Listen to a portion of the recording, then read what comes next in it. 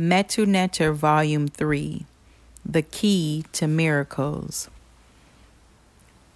Chapter 1, Self-Knowledge.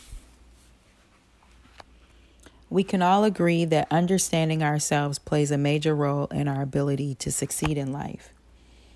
The process of arriving at the understanding of ourselves involves answering such questions as who is God? Who is man? What kind of being is man? What are angels? What is the purpose of life on earth? Why was the world created? What is God's plan in creating the earth and man? What is spirituality? And so many more questions. All of these are summarized in man's knowledge of him or herself. Since in the Kemetic spiritual tradition, man is made in the likeness of God, we will begin with the knowledge of God's being. The knowledge of God's being. The totality of God's being is constituted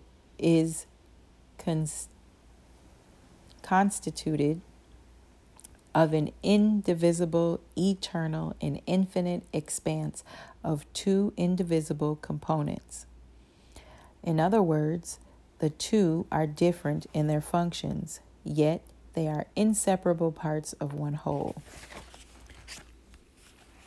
This duality sets up a dual composition for all units in the world. We must begin at this point to take note of the need of a new nomenclature. Every scientific or philosophic discipline has a need for a very concise set of terms for itself. The failure of most writers on spiritual matters to take care of this requirement is the chief reason for the confusion that begins in their minds and in the minds of their readers. In this work and many of my other books, the word being will be used to denote the totality of God's and man's makeup, when not used to denote existence. Let me just read that over. In this work and many of my other books, the word, quote, being will be used to denote the totality of God's and man's makeup, when not used to denote, quote, existence. Thus, God's being can be separated into two major categories, self or not self. The word self will be restricted to denote identity. The two fundamental components of God's being, self-identity, not self equals self-identity.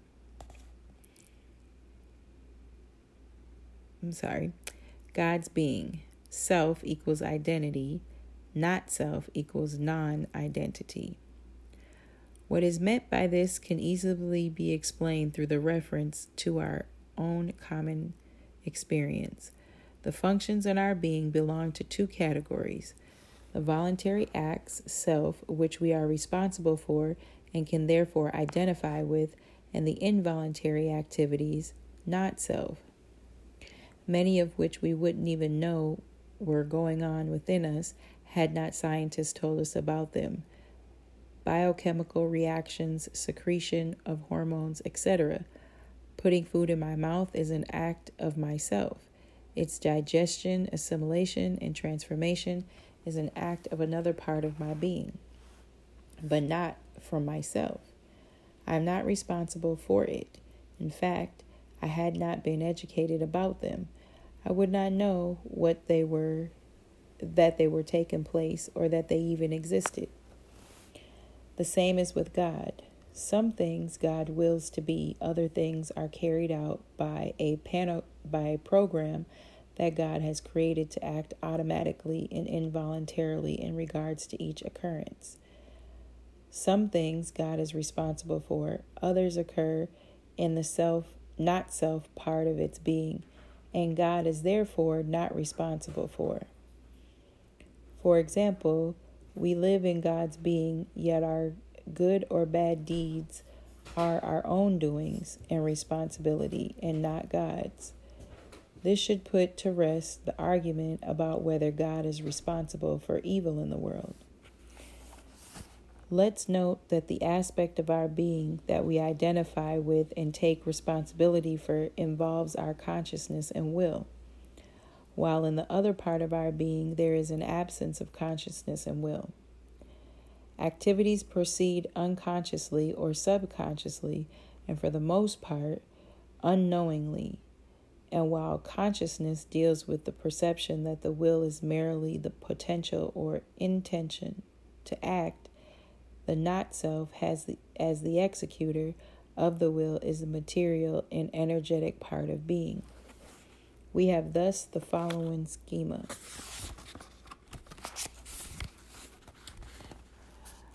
God's being. Self equals identity equals consciousness, will.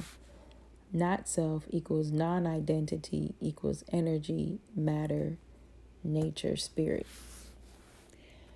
Creation then is an act by which God wills its energy, matter, to manifest the various forms and entities that compose of the world, and man creates the effects in his life in the same manner. Let's proceed in a strict logical fashion. There is no room for dogma or beliefs in this discourse, since that part of being that acts and manifests is composed of energy, matter. The self, which is the opposite part of being, must then be immaterial and void of energy. As a matter of fact, this very word, quote, void, has been used to describe this aspect of being. This is the meaning of the Kemetic word used to designate this part of being, quote, amen, which means hidden.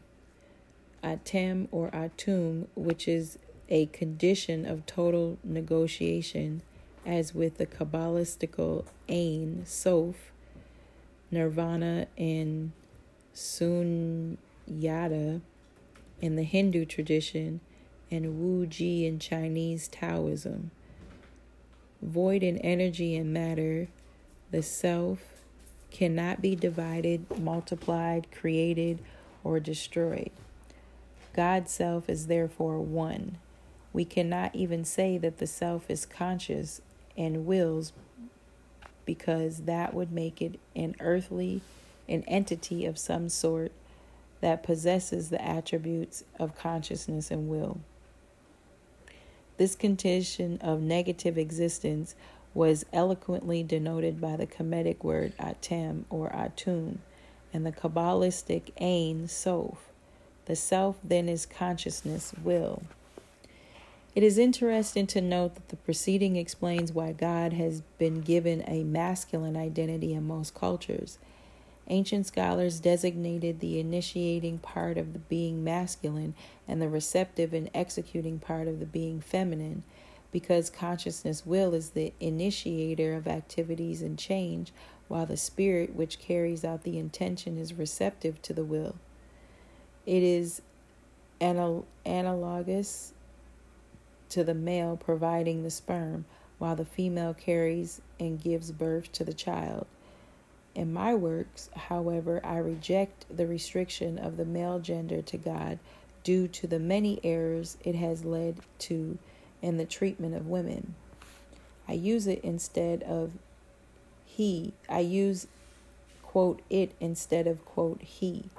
The consciousness that is God's self is the same that is in man and women. The most important point to understand here is that the fact God's consciousness and will is fully in touch with and in control of all its creations, differentiations within its energy, matter. This is another way of saying that God is omniscient, omnipresent, omnipotent. We will later see how this ties into man's relationship with God. The most important point to understand is the reason for the creation. You will remember that God's consciousness is an infinite and eternal continuity. This is because it cannot be divided or multiplied or added to or subtracted from.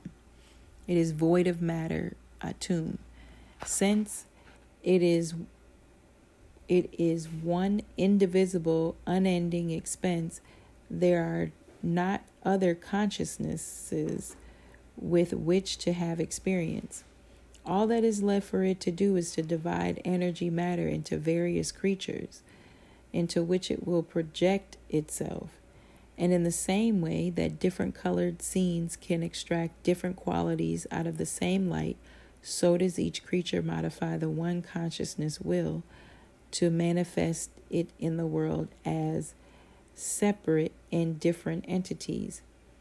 In this manner, God is able to have experience and enjoy itself by interacting with itself through the myriad of creatures making up the world. Last but not least is the reason for making man. Let's reiterate the Kemetic notion that God made the world to enter its creation to have experience. One of these creatures was made to serve as the means through which God could come into the world and be able to say, quote, I, God, made this world. To be able to continue the work of perfecting and completing this mission, not from the outside, but in the world as a God woman and as a God man, thus man as the vehicle for God's being in the world had to be made with all the divine endowments that belong to God. The one difference is that as a part of the creation, man is not in touch with or is able to exert the influence of his will and spirit directly over the other creatures of the world in the way that God, in whom all live, can. This is why man must unite with God in order for me to legitimately influence you and the things of the world that are outside of my being. I must go through God. This is the basis of miracle. Keeping in mind the similarities and differences between God and man, let's take a look at the knowledge of man. The fundamental components of man's being. Everything that was said about God's self and of its not self is true for man. Man is a micro replica of God. God and man are the microcosms and macrocosms of spiritual literature. So let's proceed to a more expanded view of man's being. 1. Self equals identity equals consciousness and will. One box reads, not self equals non-identity equals energy / matter equals spirit. 2. Divine spirit. 3. Mind, higher and lower. 4. Life force. 5. Physical body. And that all makes up your being. Man's spirit in the not self. There's 4 circles. Life force and body, lower mind, higher mind, divine spirit. As the diagram shows, man is composed of consciousness and will, which makes up his or her identity or self, and the not self or energy matter principle, which is composed of the divine spirit, the mind, and the life force, and the physical body. A great deal has been said about these items over the past 4,000 years, with little insight given as to their true nature and function.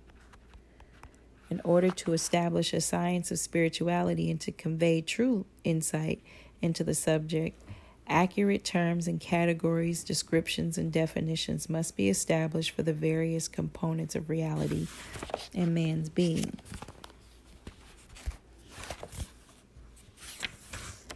And here ends the reading on page 27.